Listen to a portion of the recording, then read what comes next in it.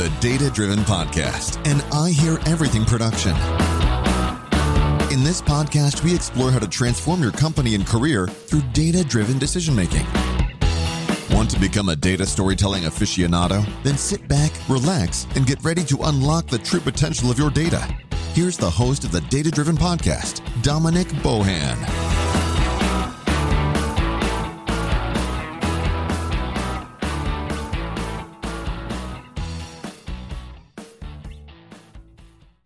Welcome to the Data Driven Podcast, where we dive deep into how to extract more value from your data.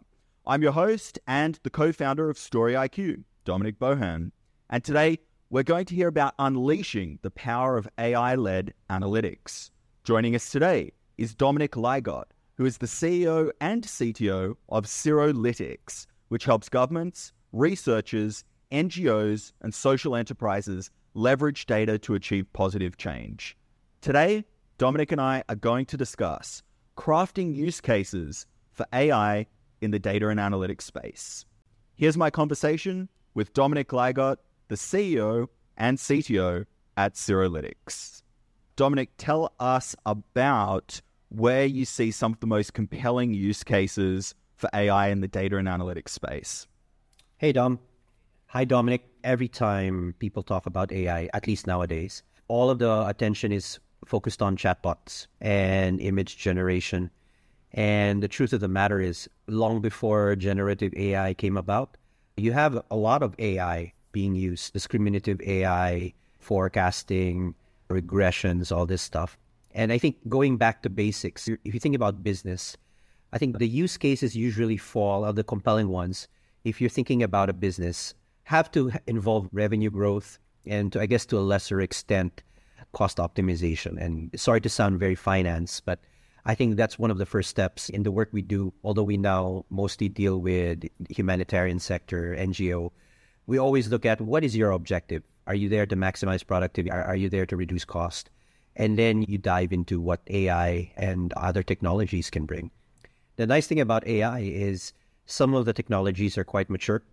If I'm going to rattle off maybe the top four, I would say methodologies or uses of AI, it would have to be computer vision, so anything around images and video, language processing, which includes the stuff around chatbots and text analysis, process automation. A lot of people call it RPA or robotics, but it doesn't necessarily need to involve actual physical robots. We can have like digital robots, which function very similar to good old Excel macros. You have these processes and how can you repeat them reliably over time? And this whole space around big data, which includes everything from the data visualization work that you guys do to predictive analytics. This is also an area where AI can be brought to bear. Thanks, Doc. Really interesting to see you bring up just the classic finance stuff, revenue and cost. I see a lot of people posting on LinkedIn, posting on social media, this incredible excitement about all of these different tools. And I very rarely see people saying how it drives business value. So it's awesome to hear you talking about that and to see that you guys have a focus on that. Are you able to share some more specific use cases of where you have for your clients seen massive value extracted from these tools? Yeah, so one of the longest running projects we've been doing, and this is in the health sector, is in areas of public health. So one of the projects we continue to work on now with UNICEF's help is how do we prevent dengue, get ahead of the dengue outbreak. And that uses a combination of satellite data, so satellite imagery, and social media data, so we can also look at what people are searching. And that's already two use cases for AI. You can use computer vision to look at the map and see if conditions on the surface have changed. And if you've modeled enough of these conditions, you would know that, okay, shortly after some rainfall, some areas on a map would be highly conducive to mosquitoes. So that's one possible area where dengue could start if there was an outbreak. And I guess the trigger would be in social media, like searches on Twitter, searches on Google. This is an excellent area of where natural language processing can come in. And you can get ahead of conditions on the ground. Long before people start appearing in the hospitals, they're going to start searching for dengue fever. They're going to start searching for dengue medicine. So that's in the health sector. But if you go into like commercial applications. I mentioned revenue earlier. And what does it take for a company to grow revenue? You definitely have to sell more product and target the right customers. And these are like classic analytics use cases. One thing that AI can really do is, apart from determining which customer are more likely to buy your product, it can help you simulate conditions that lead to a purchase. And that's one area where generative AI can come in. Many people get too obsessed about the images and the text, the chatbots, but the same technology can be used, for example, to simulate customers. You can randomly generate ideal customers and customers who would likely buy your product, in a way creating scenarios for your salespeople, scenarios for your marketing people to play with. And that can be useful for training, that can be useful for making sure you're selling to the right people long before actual customers start coming in. These are, I would say, very practical approaches you can take using the usual data you have in a company, but then applying AI on it. Thanks, Doc. So you mentioned earlier 4 main types of AI technology that can be used, especially relevant to the data and analytics space. So computer vision, natural language processing, process automation, and big data. And then interesting to see in the health sector, you're talking about, it sounds like you're using 2 or 3 of these different technologies simultaneously.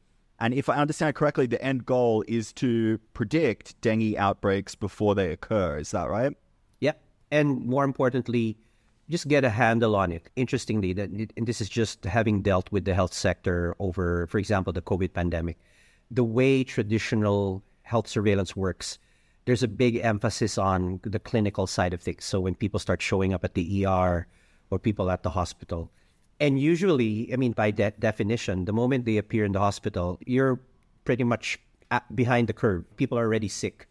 So there's a lot of opportunity in what I would call syndromic surveillance. It's a public health term where you look at other indicators that indicate whether an outbreak is in progress long before they show up at the hospital. And this could save the health sector not just the money, but also get ahead of mortalities. It's much better to start getting ahead of an outbreak when it's small rather than waiting for it to overwhelm the health sector. And that's just in dengue. There are potentially similar applications in other diseases.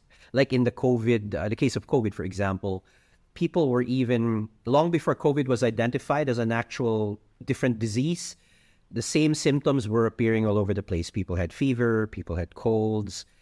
Imagine if we could have gotten ahead of the curve and start addressing why do we have so many more coughs and colds than the usual historical patterns would suggest. Maybe there's something else going on here. And of course, this is just Monday morning quarterbacking. Just in hindsight, that would have been an opportunity.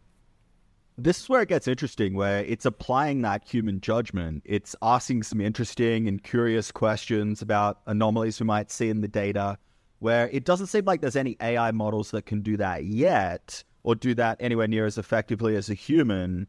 And so it seems to me that the fundamental skill that you guys are applying in these use cases is bringing together these different AI models, different techniques to solve a problem. Can you tell us a bit more about how you do that and how you work with all of these different tools and technologies, but keep the end result in mind?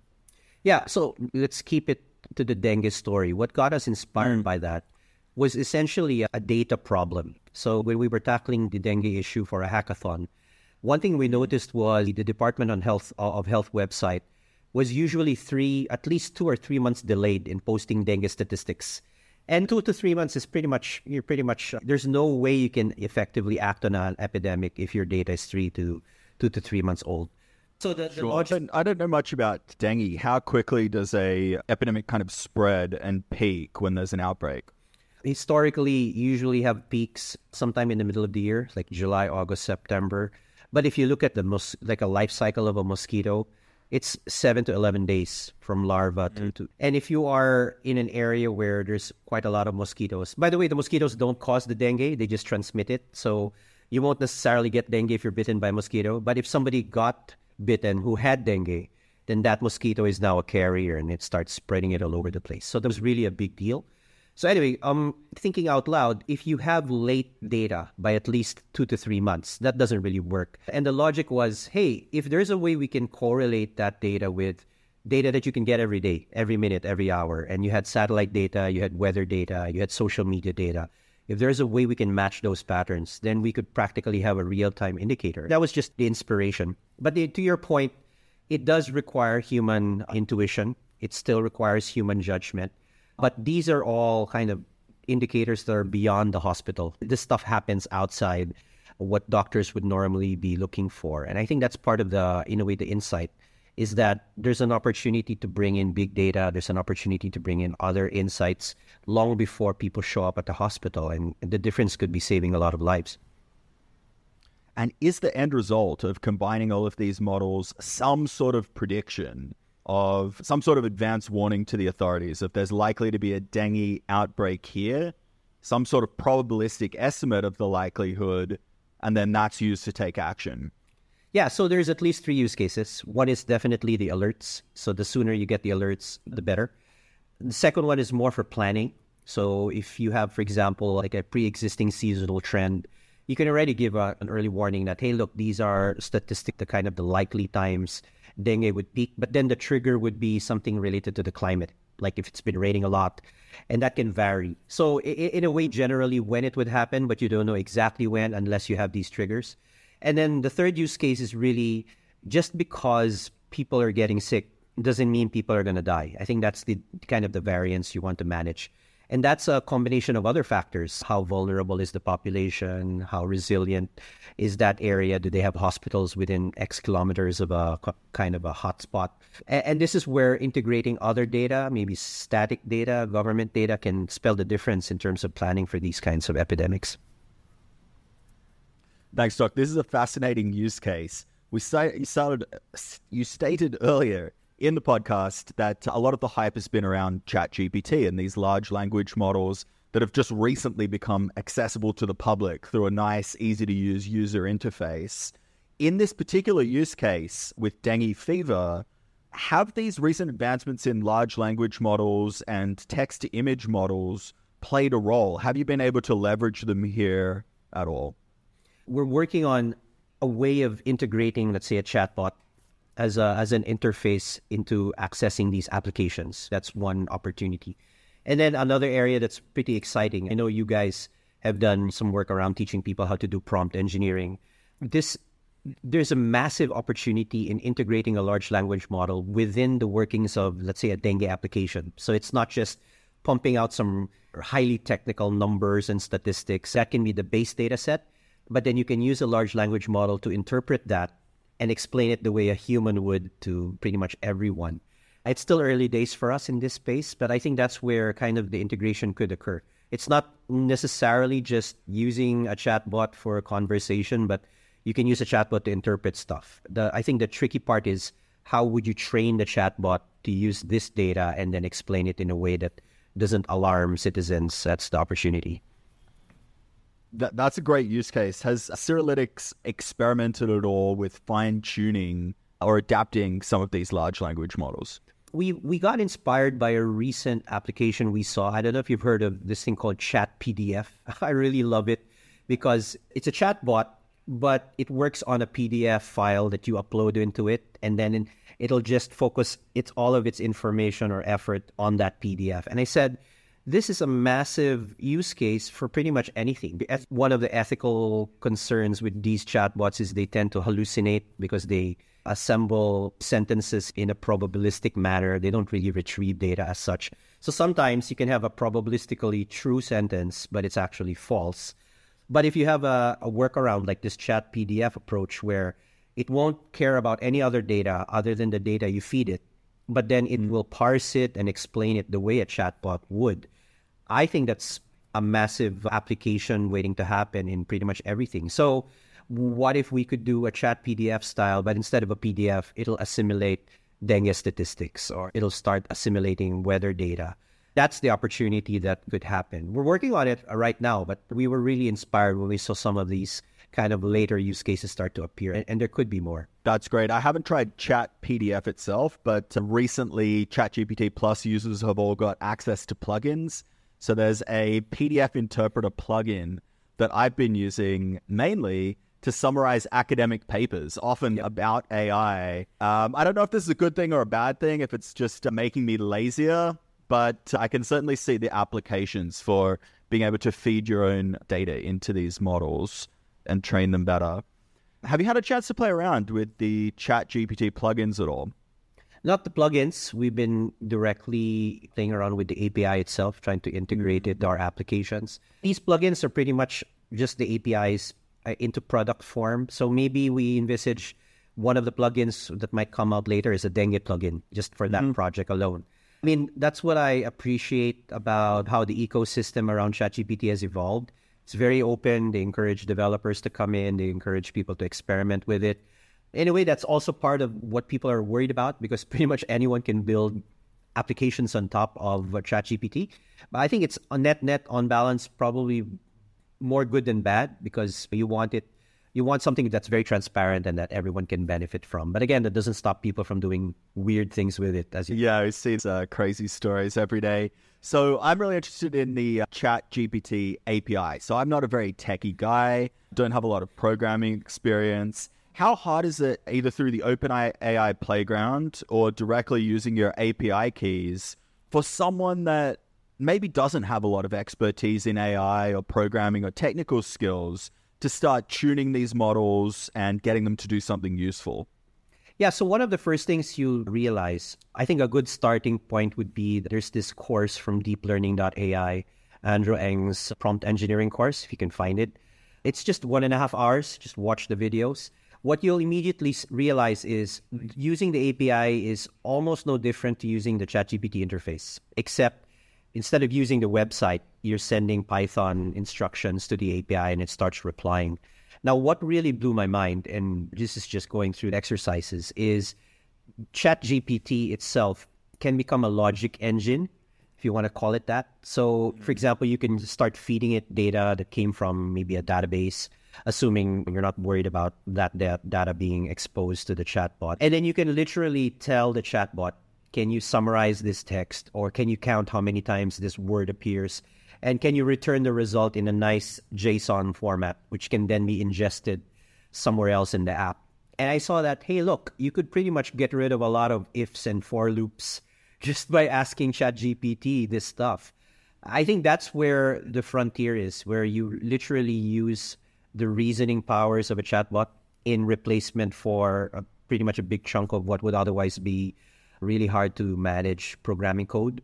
And then more than that, because it's a conversational interface, you can already immediately pre-populate the result with a text that people can appreciate. So as I said, the applications in marketing are interesting. The applications in customer service are interesting. One of the exercises was actually coding up a call center agent. And I was telling people, that doesn't get more obvious than that. Like, these things can really replace call center agents if we're not careful. It wouldn't surprise me. So Andrew Ng, prompt engineering course, what platform is that available on? You can access it directly on the web. And what it does is it gives you a video, and then there's going to be a Python notebook within the web interface. You don't have to install anything. It's best for people who know just a little bit of Python. But if not, I would recommend just taking like a Python 101 tutorial from any training, just so you're familiar with the syntax. It doesn't require like knowledge of any special libraries. It's pretty straightforward. This is the prompt, this is the response, and then you can build all sorts of applications on top of it. It's funny you should mention that, and it's an interesting suggestion, take a Python course, because I don't have any experience with Python, and by getting ChatGPT to basically train me, just using chat.openai.com, I was able to set up AutoGPT, so I'm running through the command line, and I just found that learning by doing was the fastest way to pick up the best way to do it. Python skills. Yeah. And then I think one thing that I don't know how many of our colleagues in analytics would agree. Of course, there's this fear that ChatGPT will start replacing programmers. I don't think that's necessarily going to happen. But what will probably happen is most people will start programming through ChatGPT first before they become like full-blown coders of any sort. And the prompting process, for me, resembles coding, but in English. So people who are naturally inclined to writing out procedures or writing out processes, basically what would have led to actual coding, can now actually use ChatGPT instead. And that can be a good gateway drug, basically, to hardcore programming, as opposed to a traditional way where you have to learn all these computer science processes. And that weeds out pretty much a lot of people from otherwise having fun with code. This is exactly what I've found myself. I'm not a super patient or detail-oriented person, but I'm excited about the things that you can make code do for you. And so I think learning to write almost pseudocode in a logical and structured way and write good, clear, specific prompts, I can handle that. But sitting and memorizing commands and learning different libraries and frameworks, I just don't have the patience for it. So ChatGPT has been an absolute godsend for me. And I think you start to learn some of the syntax just naturally by osmosis as you focus on using it to actually do things. Absolutely. Yeah, there's this thing about, I don't know if you share this view, but I think the big shift in AI after ChatGPT is we might actually start seeing people who are users of AI, but not necessarily builders of AI. I try to liken it to cars. The people who know how to replace spark plugs and change oil are not necessarily the people who know how to drive the car, and vice versa. I could have a Formula One driver really good at drifting, may not know the first thing about fan belts and ignition. And up until the emergence of these chatbots, I would have preferred people to go through like proper data science or data engineering to be able to deploy AI models. But now I think we could actually birth a totally new type of AI user where they don't really need to understand the technicalities of the code, but as long as they're well versed in how models should be used, and they can start using these models in very different ways. I think that could be, that's my fearless forecast. We could have two types of AI professionals. So they'll still need certain fundamental data literacy skills. They still need to be able to understand and interrogate and audit what these AI systems are doing, but they don't need all these in-depth technical skills. Trying to find a good way to describe it, because it's not quite technical skills, but it's almost accumulated knowledge and memorization of syntax, frameworks, all these sort of details that I personally don't have the time or inclination to learn.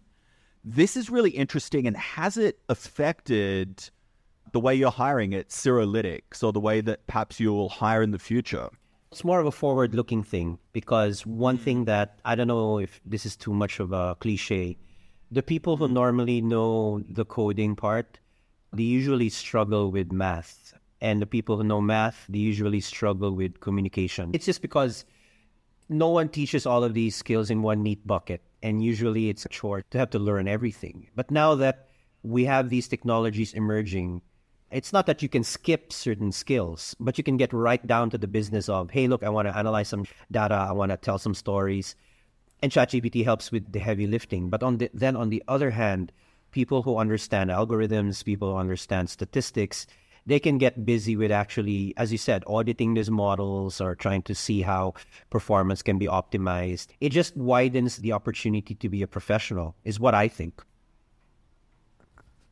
Yeah, I couldn't agree more. I think overall it's very exciting, especially for the data and analytics space. It just means more people with more diverse skills and backgrounds are going to be able to do meaningful work in the data and analytics space. There's less of a barrier to entry.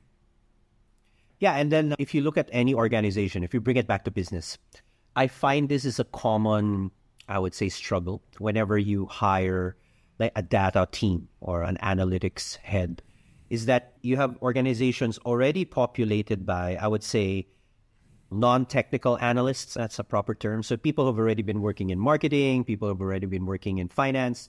So they know technical domain expertise. They know how marketing works, or they know how operations works, but they're not as deep in like running Python code, or they're not as deep as, into understanding what statistics says.